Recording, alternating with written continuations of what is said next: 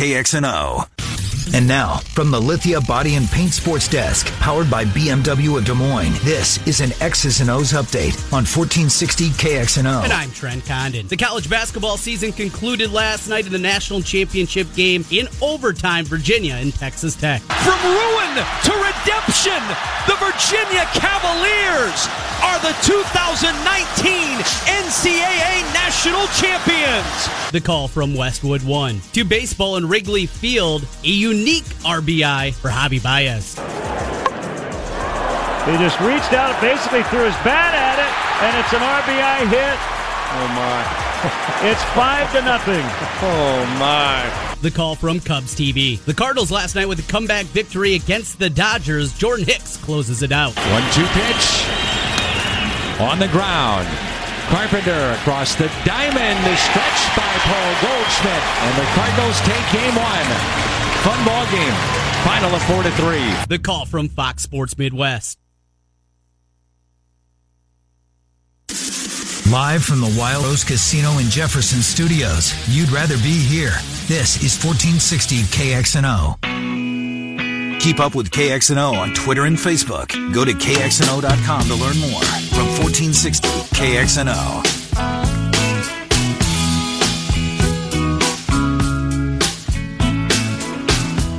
Hi, welcome back. Miller and Condon, Des Moines Sports Station, 1460 KXNO. Zubin Mehenti coming up in about 15 minutes or thereabouts.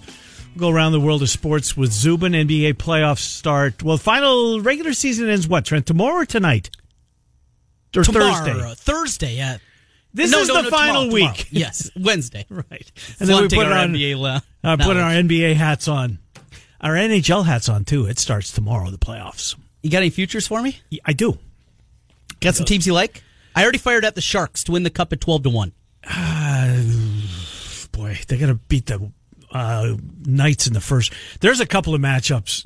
We're going to do a little hockey segment tomorrow. Okay. A little hockey segment tomorrow. Hockey for fans, the diehard, absolutely. For the rest of you, it's hockey season. Yeah. It's playoff season. We'll help you out. We will. Maybe we'll create a hockey fan or reignite the passion that they once had for the game. Maybe they will. I don't have it right now. I'll be perfectly honest. Because your team has stunk down the Absolutely stretch. Brutal. Absolutely brutal. And I get to hear about it every day before the show. The Jets blew another one. Damn Jets. The last 2 minutes. Yeah, that's been a problem, right? They've been giving up goals late. Yeah, a lot of them. And they get the St. Louis Blues. I guess that's the local team in the playoffs? Right. No Blackhawks, no Wild makes it a little more difficult. It's a tougher sell. I agree with you. The Blues but there are Blues fans. Andy Fales. Fales is one, yeah. Jeff Johnson is from the Cedar Rapids Gazette. Okay, he's another. My cousin Chuck. Yeah, he does move the needle. No. Chuck's a good guy. Yeah, I'm sure he is. Well, I hope Chuck has a miserable next couple of weeks. And Fales and Johnston. We'll see. So we'll do some of that tomorrow. Look forward to talking a little puck here as the playoffs start tomorrow. But we want to do something different. Everybody's got the Vegas has put out some odds already for next year, the favorites to win the national championship. What did I see? You retweeted it. Yes. Iowa 40-1, Iowa State 50-1. Jump it up. Iowa 50-1, Iowa State 60-1. Okay. So they like Vegas likes Iowa a little bit better than they like Iowa State. I've seen Iowa. I probably looked at 6 or 7 two early top 25s. They're in a bunch of them. Yeah, I think they were in like maybe 4 of the 7 that I saw. Didn't see Iowa State. Nor did I. Though Lenardi's bracket had Iowa as a 3 seed, Iowa State as a 4, and Drake as the 15 seed. No, the Doggies are in. Outstanding. He was the pick out of the Valley. How about? I said, where do I sign up for that? I'm in. Does Shelby Mass put up his bracket? I'm going to look right now. Yeah, I don't know. Always get such a kick that they have to, ESPN, make sure that Lenardi's got one. Gannett, make sure that Shelby's got a bracket out. He does. It's coming in April, so it's not out yet. Coming in April. Well, it is April. Shelby, let's go. Yes. Let's go here. This isn't, this is this year's bracket. Right, yep. Anyways. All right, so everybody's way too early, so we thought, well, what the hell? We'll go too early. Absolutely. We'll follow that trend, but we're going to do it different. We're going to give you the starting lineup. Now, this is Cyhawk night. So this is in December. This is in December, the second Thursday in December, which we assume is the date the game is going to be played. We know it's going to be in Ames. This is the Cy-Hawk starting line. And the reason I say that is I want Cordell Pemsl to start. Okay, all right. And he probably wouldn't have started too many games in November. At least that's my assumption. Mm-hmm. But I'm still not going to start him for Iowa. Okay. I'm going to play him. He's going to be my first guy off the bench just because of the last year, right? I mean, it won't happen again. I think the Iowa one is pretty easy. We both assume Tyler Cook is gone. Right. I'm assuming everybody's gone. Wigington's gone. Yep. Horton Tucker is gone. Yep. Tyler Cook is gone. We know the guys that exhausted their eligibility, obviously they're gone. But nobody else is leaving early. Nobody else is. The rest of the roster is available to you and I. Okay. Now, the other caveat we have to put in there is Iowa State is looking at some transfers. Right. It's a possibility of grad transfers that could come in and would blow up this whole conversation. But this is, as it's currently constructed here on April 9th, how we see the starting lineup second Thursday in December. Yep.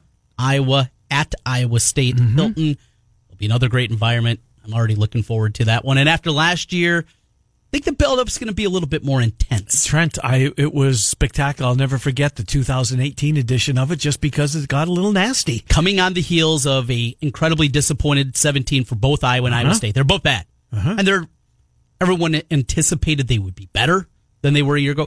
We still didn't know a ton. Felt like we knew a ton about these teams at this point. Iowa played well. They had the tournament wins. See, I was impressed with Iowa State and Hawaii. Yep. A couple of victories out there. They played... Should have got Arizona. That was the one that played. Yeah, that was the first game, right? Yeah, sticks in your craw a little bit. Should have had that game, but that aside, I think still people were looking to find their footing with both teams. They're better. Fair. They're better, but we weren't sure how good. And it ascended. And by the time we got to January, we were talking about just incredible things for these teams, and they didn't go quite to those levels. But I think the build-up, because we know more about these teams, maybe the expectations will be different for Iowa State, but I think both programs are back on a little more solid footing as compared to a year ago. All right, so you say Iowa's the easier of the two. Let's start there. Do you have Kriener starting? No. Nor do I. Do you have Toussaint starting? No. Nor do I. So the front line is Nunji, Garza, Wieskamp? Yes. Well. I like Pemsl in that role. So you're going to start him? Because the way that I look at it is this way. I think they need some more scoring punch out of that second unit off the bench, and Nunji certainly can provide that. We know that that's a guy that can score, and he showed it during his freshman campaign that he can put up some big numbers. And because of that, and what they lost with Nicholas Baer, a guy that could score off the bench and, of course, do everything else that Nicholas Baer did, a little more scoring coming off that bench. So that's why I'm going to go with Pemsl in the starting role at the 4 next to Garza, Wieskamp, and then the backcourt. Same as it was this year, right? It's Moss and Bohannon. Yeah. You know what? You went one step further than me. I wanted to start Pemsl, but I wanted to start him for other reasons. Oh. That's because of the Cy-Hawk. Yes. Let the crowd at Hilton, they'll be full throat when he steps on the floor. Trust me. Public enemy number 1 that night in names, Cordell Pemsl. Assuming, Connor McCaffrey will be 1A. But yeah, I think we're good. I think we're gonna. If I've got Nunji starting. You're gonna put Pemsl in there. I like your lineup better. Now Iowa State. It's. I had the four of them came easy. Yes, agree. And the 4 that came easy. Steve Prohm is playing 2 bigs this year. He will. With the construction of this roster, you have to play at least more often. Right. Now, is Solomon Young starting on Cy-Hawk night for you? I do not have him as a starter. Nor do I. I have Condit and Jacobson. That's what I have, too. Up front. Yep. Backcourt is who? Nixon? Halliburton. Nixon, Halliburton. That's easy. Who's the 5th guy? That's the great unknown. Now, you know my affinity for Terrence Lewis. I bought all the stock. You did. I don't know if he's going to be around for the Cy-Hawk Cy-Hawk game. game. It plummet. Yes. No, he's going to be. Apparently, he's in. He's in. Yeah, apparently he's in. They've had the conversation. Good. Prohm went out of his way to praise him and said it had to be a tough year for him. At least I think am I dreaming that? No, I remember reading that. There's minutes available. There are minutes available. I want Zion Griffin. Me too. Yeah, so we ended up the same fashion. Now, here's another part, though, that I just don't know a whole lot about. And we asked Alex Halstead a little bit last week. The recruits, yeah. Is the 3 guys coming in. None of them highly ranked. Right. Regarded. If you go back a year, this class that we saw this year was hyped. Big time. We talked about those guys a lot. A, absolutely. Because Iowa State stunk. And B, because we're talking about a couple of top 100 guys, another guy in the fringes, 125 range. Luke Anderson, I guess, is the most well-regarded. The 6'9" kind of stretch four from Florida. He's ranked 211th at 24/7. Next, Trey Jackson, the point guard, combo guard, I guess more, from South Carolina, 234 at 24/7. And then Marcedes Leach, who is ranked 306. That's the intriguing one, though, to me. This was a kid that had a lot of big-time programs after him early in his career. He got injured, that's right. And I think it was two pretty significant injuries. So it was the Kentuckys and the LSUs of the world. It's a kid from right on the Missouri-Arkansas border, and I think he transferred high schools. But this was, at least at one time, a really well-regarded guy. If he's healthy, worth the roll of the dice, certainly when he got open scholarships here. So that would be the one if you're talking about kind of the surprise, the guy that you don't see coming. He would be next year's Tyrese Halliburton. Because nobody saw him playing 36 minutes a night. No. Nobody. Again, recruiting in Ken, not real, the least heralded maybe? The least, because Horton Tucker was off the charts, right? Yeah, yes. Horton Tucker was nationally 57th. Zion Griffin was top 100 couple services. Halliburton, top 200 kid. And was he Mr. Basketball in Wisconsin? I don't know that. I thought maybe not. Yeah. Maybe not. I think who else would have been. No. I don't know. Tyler Hero. Was he? Well, that would make sense. Yeah. He's a little bit, he's got a decision in his own right. Yes, he does. As those are starting to come fast and furious. Will he leave this year like his teammate Washington did and declare for the draft? So, well, I think we've kind of got it. We're close. We're close. The trickier part for Iowa State is what we talked about. Do you play two bigs together? How often are you playing two bigs together? With the construction of this roster, I think you have to play that way at certain times. You don't have the same kind of depth. Again, not knowing if a grad transfer or an eligible transfer comes in and maybe changes that up. Are we shortchanging Solomon Young? Because he started a bunch of games in his career. Yes, he did. I don't think so. Okay. Condit Jacobson, your guy. They're my guys, but I'm just wondering if... And I would really like to see... I think the way that Condit and Jacobson play, I think those two would be really effective together. We saw Jacobson step up the range a little bit this year, certainly better than it was at Nebraska. No question. At the high school level, he was always a good shooter for a big guy, and I think you're going to see even more progression and there. Him and Shayok worked on that a ton when they were both sitting out last year. Condit is such an intriguing player. I'm with you. The length, the athletic ability, the shot blocking ability that he has, and I think there's plenty of upside still to his offensive game that we just frankly didn't get to see much of this season. Going to be an interesting year, and to see who else becomes part of this roster. Baseline expectations, though, fair for Iowa State to be an NCAA tournament team? Is that maybe even too much? I think they take a step back just with the lineup that I put together right here. Because Halliburton, as good as he wasn't a high volume player. No. It's not a guy that you can count on for 16 a game. Look at the point. Look what they got. They got to replace Shayok and Wigginton. Yes. I mean, that's not going to be easy. I don't know. ran the point. Right. And Nick Weiler-Babb, yes. He was my guy in January. And I praised him every chance I got, and I've already forgotten about him. Great point. No, I don't. If I had to, not going very far out on that limb. I was a tournament team. I don't know right now if I would consider Iowa State to be in that mix. I think I'm kind of in the same avenue, just short of that. At least that's where my expectations are, with the roster still to be filled. Right. For Iowa, I think the intriguing part, and I told you one of my favorite activities to do is minutes. Yeah, because that's tough. I mean, we gave the starting lineup that we think we differentiated with Nunji and Pemsl, but you go through. How many minutes does Patrick McCaffrey play? Yeah. How about his brother? Where's Connor? How many minutes is he getting? How about Toussaint? He's the point guard that Hawkeye fans have been wanting. Right. Well, is he really ready for that? We're not talking about a top 50 player nationally coming in either. We've both got three guys. We've got what, 7 guys. How many minutes for Kriener? Right, yeah. But we didn't have in the starting lineup. Right, and I love Kriener's game. Love Kriener's game. I love what he brings to that team. Does C.J. Frederick find a role with this team? I don't know. We don't know. We didn't get to see him in PTL because there is no PTL. Isn't that disappointing? Oh, I hate it. Yeah, me too. We didn't break down the box score of the PTL. It was just a launching point. Hey, Andrew Fleming scored 42. Well, that's where you fell in love with Lewis, right over in Terrence Lewis at the Cap City League. Cap City, yeah. Yes. I got to be careful. Yeah, because he was your guy. Who was the kid that scored like 72 in the Capital City League for Iowa State and barely played here at all? Yeah, I remember. About 5 years ago. I was going to say 4 years ago, but in that, I don't remember. Just went absolutely nuts. I don't remember. We'll have to ask Chris. I'm sure he'll have it off the top of his head. We've got Zubin Mehenti next. We're going to get a timeout, get Zubin in here. Around the world of sports, we go with Zubin, but I anticipate a whole bunch of last night. Let's do this. Time to go for the green with KXNO and EKG Golf. Text the keyword hockey to 200-200 right now. What a word. Hockey, right? Yeah. I'd like to have that one back here tomorrow. But 200-200 right now. Text the keyword hockey. Standard message and data rate supply. KXNO and EKG Golf. Miller and Condon. Zubin Mehenti next. 1460 on Facebook. Hawkeyes, Cyclones, Panthers, and Bulldogs. Yeah, we got that covered. This is Des Moines Sports Station, 1460 KXNO. All right, welcome back.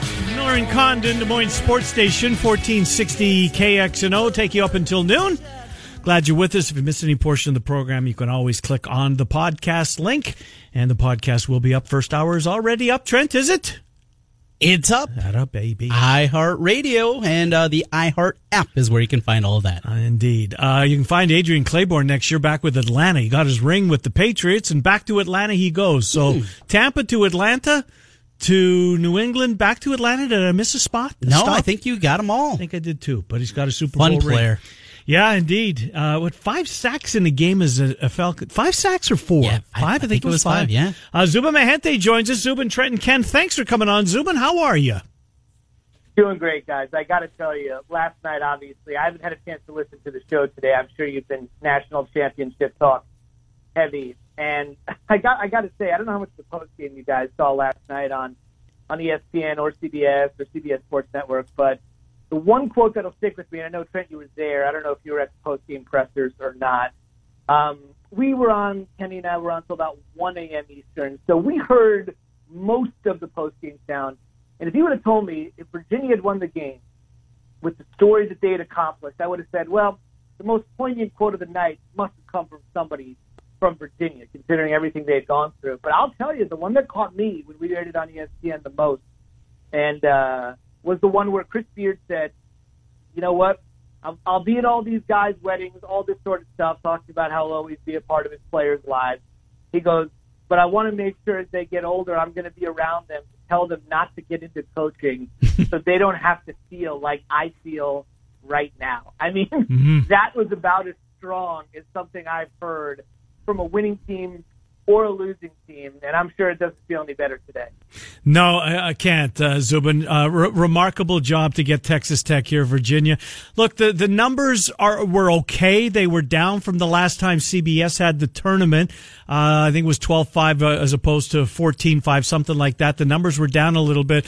But man, Zub, this last 2 weekends of this tournament, we discussed this last week when the weekend that just was. Here we are again.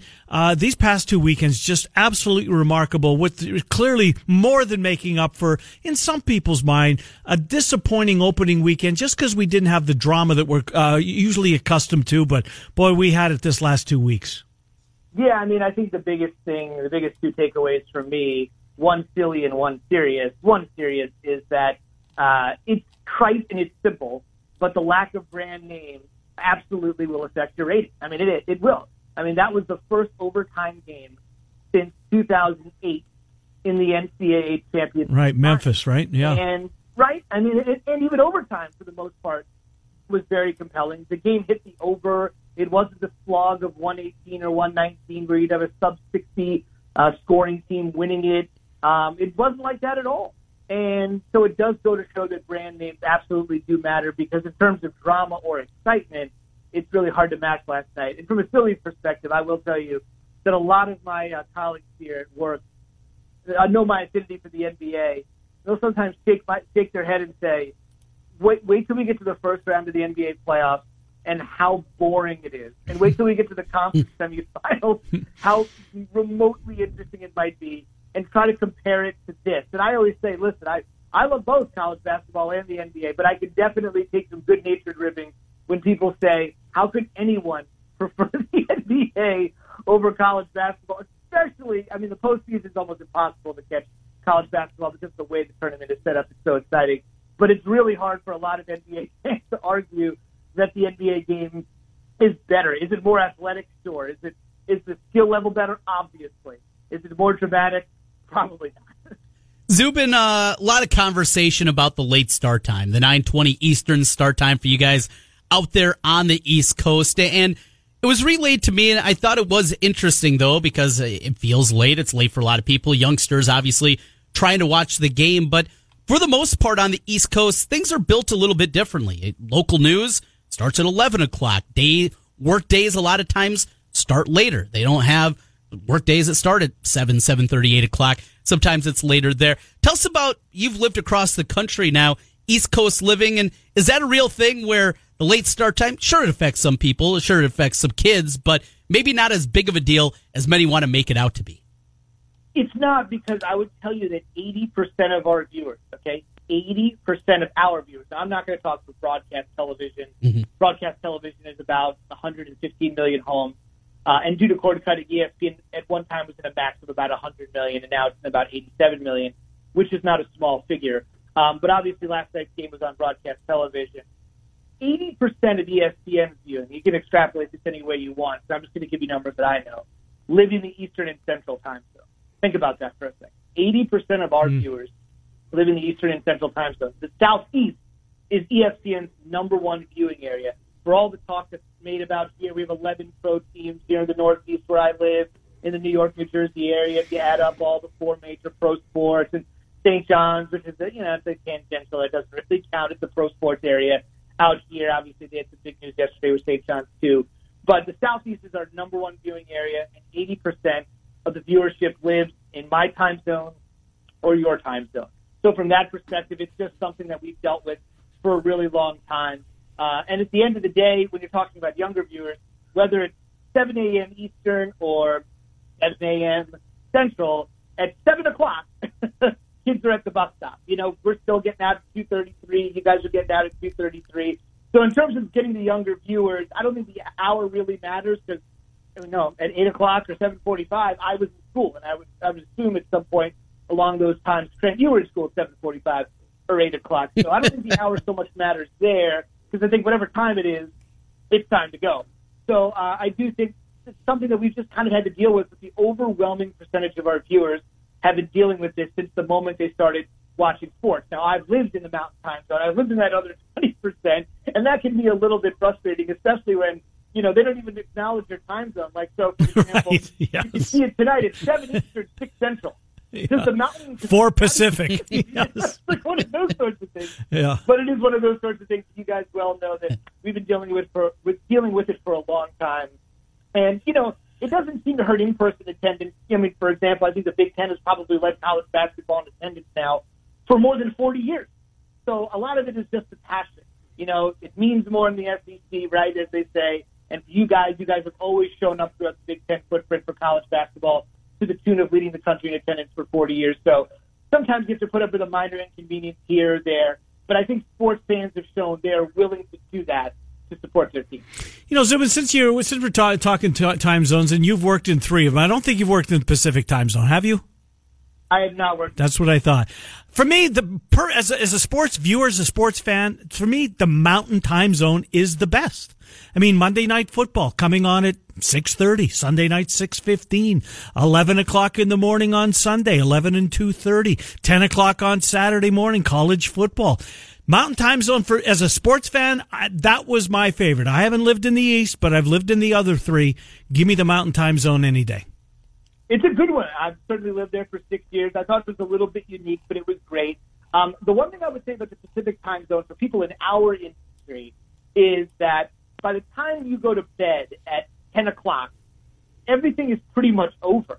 And I think that's interesting. If you're a morning drive host or you work at your shift, it is hard to stay up and say to yourself, what did LeBron do last night? Not that it's relevant at this point now, but when there's something big going on, the Dodgers have won the West for 6 straight years, and they've led baseball attendance for 6 straight years. So if you're working from a national perspective, you might talk Dodgers, or you might talk Lakers, or you might talk Blazers, or whatever the case may be in the 90s. And so you get to a point where from the West Coast Pacific time zone, it is nice to know that when your head hits the pillow, you've pretty much seen everything that's happened in sports that night. So no matter who calls you the next day or what the big story is, you're equipped to talk. Sometimes here it's tough in the East if you're Mike Greenberg or somebody that was waking up at 4 o'clock to work at 6 o'clock in the morning for the better part of the last 20 years. It's tough to stay up till 1 o'clock in the morning and catch that late West Coast final in baseball, hockey, or basketball, or even a late Monday night football, whatever the situation might be. So I agree with you. It's the perfect time in the Mountain Time Zone. But if you're a Pacific Time Zone person, it really is kind of a feather in your cap to know whatever happened in sports last night, whoever calls us, pretty sure I saw it or I saw the highlights. Zubin, let's switch gears. This time last year, you were in Augusta covering the Masters for ESPN. It's one of those weekends of the sports calendar, right? That if you're not a real golf fan, you're going to watch golf at least, maybe a couple of times a year. And then the U.S. Open, I would think, would be one of them, and this would be the other one. It's kind of the unofficial launch of spring into summer. Being there, Zubin, as opposed to watching it on TV, I don't want to go. I think it's spectacular to see it, and I would love to see it when the Masters isn't being played, but you just miss so damn much, I think. But what's it like being there, Zubin? What am I missing? Well, it's funny. Right when I was on a hold, Trent was actually talking about how he had knocked off the NCAA title game on his bucket list, so the Masters was remaining. So obviously, I think this is obviously a conversation Trent and I were having just a couple of minutes ago. I think the biggest thing, two things I would take away.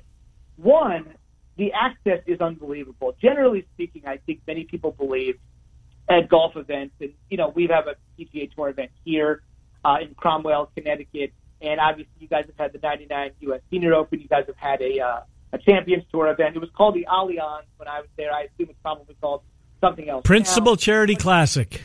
There you go. So we've been a part of all that sort of stuff. And I would tell you at the Masters, it's about as open as you can get in terms of accessibility, not to the players per se, but you can get real up close and personal, and especially how informal. I normally got there on a Tuesday, and we stayed through the following Monday.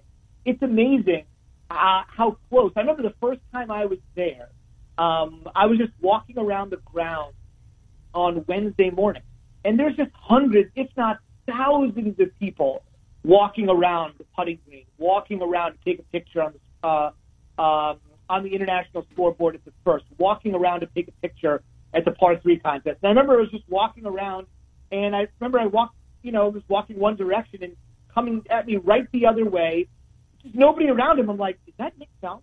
I think that is Nick Faldo, and you're kind of like rubbing shoulders because it's so crowded. The foot traffic's amazing. People are friendly. So I think it's a little bit of the antithesis of the everything's roped off, it's truly inside the rope. The accessibility is tremendous. And Scott Van Pelt, who is there, has told me this, and many, many people who have gone far many more times than I have told me one of the great, great things about the event. Thursday through Sunday is amazing, and don't get me wrong, our first report yesterday was Scott and Tom Rinaldi and Marty and all these people. Yesterday was Tiger heading right over to work on his wedges, 3 hours on his wedges and his putting. That's all it was. And that's something we honed in on. But he's often said his favorite day is the par 3 contest because that's the day the actual closeness that I'm talking about really hits its crescendo. That's when everyone lets their guard down. That's when such a rigid, formal environment melts a little bit and they let their hair down. And Jim Nantz has actually told a story that when everybody congregates at the par 3 contest, because last year was so memorable with Nicklaus and his son, and the not so memorable with Tony Finau and his ankle, when that is happening, the entire world is out there watching the par 3 contest. Nantz is out there walking the course because that's the true moment of solitude you can get there. Yes, everybody is there. Everyone's ready to go. They've got their badge. They want to watch the ceremonial tee up on Thursday. They get there Wednesday. But while everybody is congregated watching that event, this guy who's been calling the event since 86, not 86 in the tower, but 86 in a hole, and for the most part it's been in the tower since Pat Summerall retired, he just walks the course because of its solitude. And so there's so many great stories, so many great broadcasters out there that I just like to listen to. Do I love golf as much as these guys do? No way. But can I appreciate why they love the game, even when somebody like me shows up that doesn't have the interest that they do? It's pretty palpable when you're there. Zubin, I was wondering when you go through and You look at where the Masters is today. It's always been a huge tournament. I remember 86 watching it with my grandpa as he was watching Jack and that incredible run on the back nine. Tiger, what he did in 96, obviously elevating the sport to a new level. But I don't know, maybe it's just me, but it feels like the Masters here over the last maybe 10, 15 years has even gone up a notch. And it feels like just one of those events that it was always an event. It was always a part of the sports calendar. But it seems so much bigger now than even it was 15, 20 years ago. Am I all wet on that, or do you see that too? Oh, I totally agree. When I went last year, they announced the Augusta Women's Amateur, which was actually played this last weekend, and was won by a golfer at Wake Forest University. And the final round is actually played at Augusta National. The entire tournament was not played there, but the final round was played there. And again, not being a humongous golf fan, but appreciating the sport and certainly taking the opportunity to be fortunate enough to go, Tom Rinaldi covered it. And Fred Ridley, who's the chairman of Augusta National, made the announcement at his yearly State of the Masters address. And all of the golf people that I was around this week, the usual golf crew, and then I got to tag along, so to speak, everyone was talking about what a huge story this was. And this wasn't a huge story because of Martha Burke or because of the Masters' previous situations or how the composition of their membership was. This was just a huge story because Augusta National had decided to stage this event when they really don't do many things like this or innovate in many ways. You've gotten a couple of featured channels on television. You've gotten somewhat expanded coverage. You'll see better coverage on ESPN Thursday and Friday. You'll see encore presentation Thursday and Friday. But so many people just told me that one moment, which I just thought of as a news story. As a sports fan, I said, this is probably something that needs to make it into SportsCenter. We should probably call Dottie Pepper, who's one of our golf analysts, great former player, get her opinion. And I'm just keeping that thought to myself. And all of the other golf people were like, you have no idea how big of a story this is. I'm all right, fill me in, because I'm obviously not as into it as much as you are. And so when you have an event that can add an amateur event, not a professional event, that can add an amateur event and basically say, can this affect the first major of the LPGA season, which was actually last week? It went head-to-head with a women's amateur. Can you imagine on the men's tour if a tour event went to head-to-head with an amateur event and the amateur event got more attention? It almost seems unfathomable. But that's the power of Augusta, where they can stage an amateur event and it can override the women's first major of the year. So I agree with you. The aura has grown. The ticket prices have grown. The availability has shrunk. The interest continues to grow. And remember, this is an event that Tiger has not won for 14 years. I don't think he won a green jacket since 2005, if I was looking at my list yesterday correctly. So to me, that's just the aura of the Masters. If they decide to do anything or innovate in any way, stop the presses, it's the biggest story in golf. Zubin Mehenti from ESPN. Zubin, let's bounce around a little bit. You know, I don't know if you saw the Budweiser commercial that came out. I guess Dwayne Wade's getting on the cusp of playing his final home game in Miami. Did you see the spot Budweiser put out today? It's been, look at, I cry at commercials now. Not ashamed to say it. I not bawled, but this one got me as well. Have you seen this, Zubin, where, you know, he's been exchanging jerseys with a bunch of the players that he's played against, his peers, and I'm not going to spoil it. Have you seen it? Oh, it's amazing. Isn't it good? And I think the thing about him is he's always been a first-class guy. For your listeners that don't know, he, unlike Dirk Nowitzki, has basically said, this is it. This is my final year. Many assume this is Dirk's final year. He's getting, you know, all the antiques and all the commemorative gifts on the road, even though he hasn't said he's done. But Wade has basically said he's done. And I don't know if you guys had discussed this on your show. Wade had actually said he's going to miss basketball so much that he's actually going to have to go into therapy when his career ends. He actually openly said that. I'm not going to be able to wake up the day after my career ends and think I'm a former NBA player, I've made a lot of money, or I'm married to a famous actress, or the rest of my life is ahead of me. All that stuff is true. But he said, I'm going to go into therapy because this is all that I've known. Now, you might remember, going back to Marquette, when he first got into the league, that he donated 10% of his earnings to his church. So this is a guy, that's a lot of money. Think about Dwayne Wade's salary. So this is a guy that's always done that. The spot basically is talking about how Wade has affected other people's lives with his generosity. You'll see something from the Parkland shooting, which obviously is reverberating around the country, but especially in that part of the country.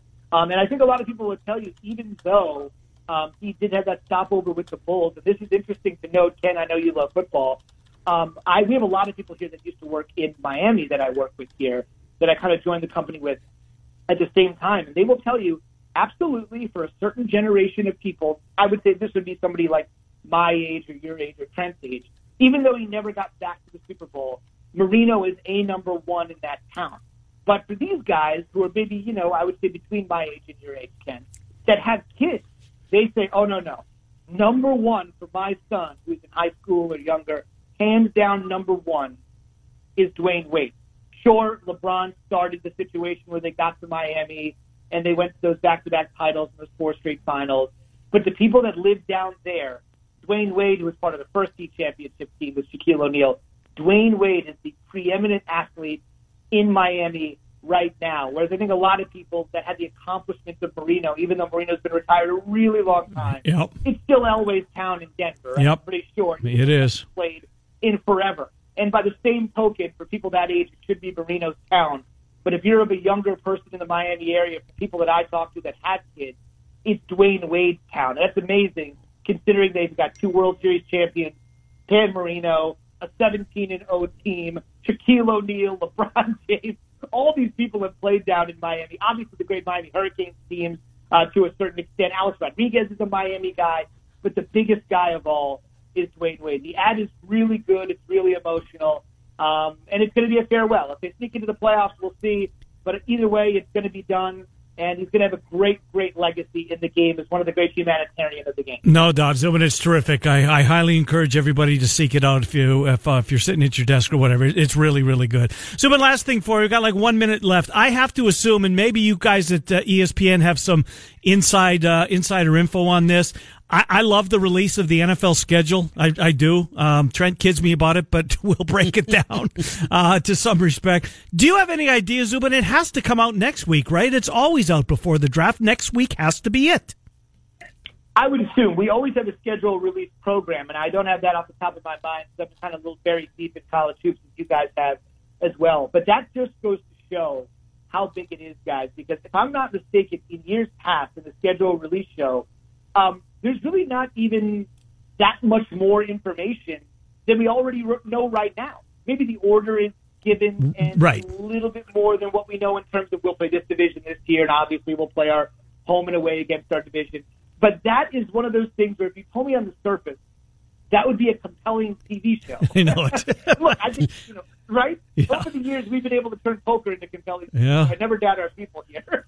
But it's one of those things where you look at it and say, simply the power of the NFL. It's nothing new. It's really nothing that earth-shattering, but people will gather around the TV like it's a campfire to watch football news. And I think the biggest thing to keep in mind there, it seems hard to believe we're saying this, but it absolutely feels right.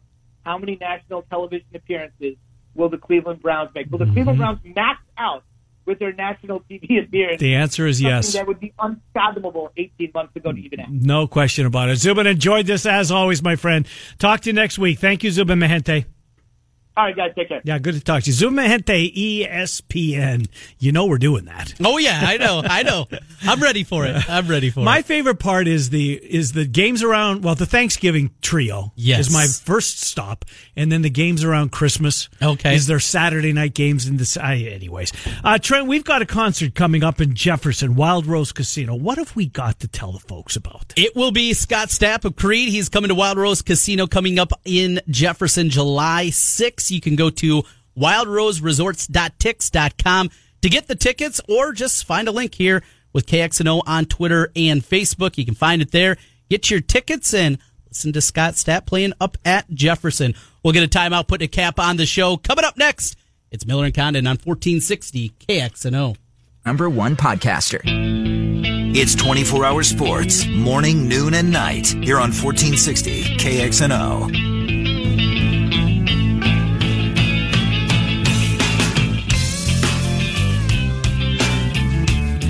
right, Miller and Condon, Des Moines Sports Station, 1460 KXNO. Final couple of minutes. Murph and Andy coming up at 2. The Fanatics today at 4, and we'll do it all again with the morning rush starting things off tomorrow at 6. Alabama and Oklahoma scheduled a home and home. Did you see that? It was just announced. Oh. How about those two heavy heads? What, 2046 we'll see that? 32-33. Yeah, you might facetious, see it. But I guess I wasn't too far off there. No, you weren't. I'll be 72 and 73, hopefully. But yeah, maybe two heavy heads. But man, you wish they could move that up a little bit, do you not? I love the flexibility that college basketball has in terms of their scheduling, and though there are a few things set, you do have that maneuverability. Mm-hmm. Why can't we do that in college football? I don't know, Trent. And who knows where we'll be by then. I mean, 2025 is a very big year. They might be in the same league at that point. They might be, right? That sounds crazy. That's an excellent point. But I mean, it very well might be 40, 50 programs that have just formed their own coalition. It will be different. I think that's safe to say. All right, so it's going to be different going forward for the next few months. A lot of baseball, NBA, NHL playoffs, and golf, etc. is college sports going to hibernation for the, until July when the media days kick off again. But you pointed it out. I was trying to find, watch the Cardinals, I guess. And you, whoa. DeGrom against the Twins tonight. Ding, ding, ding. Yes. That's a 6:10 first pitch. A little interleague action. The Twins on the road in the Big Apple. So I got that. And starting to prepare for the Masters. You've got drafts? Is that what you're doing? I got a lot of contests that I'm in. Did you bet the under last night, by the way? I did not. Good. No. Luckily, I stayed away from that disaster because that was ugly. But the pros were all over, right? Yeah. Over. Yeah. That was their big play. It's too low. It was way too low. But going to be doing that. And last year, I handed out Patrick Reed on the radio airwaves at 45-1. I will try to get some value for the people tomorrow. We'll maybe do that late in the show tomorrow. Yeah, Matt Rudy's going to be here. David Kaplan's going to be here. Going to work on an NHL guest. We're busy tomorrow. It's Miller and Condon. Thanks for being with us. We're on Des Moines Sports Station, 1460 KXNO. This is 1460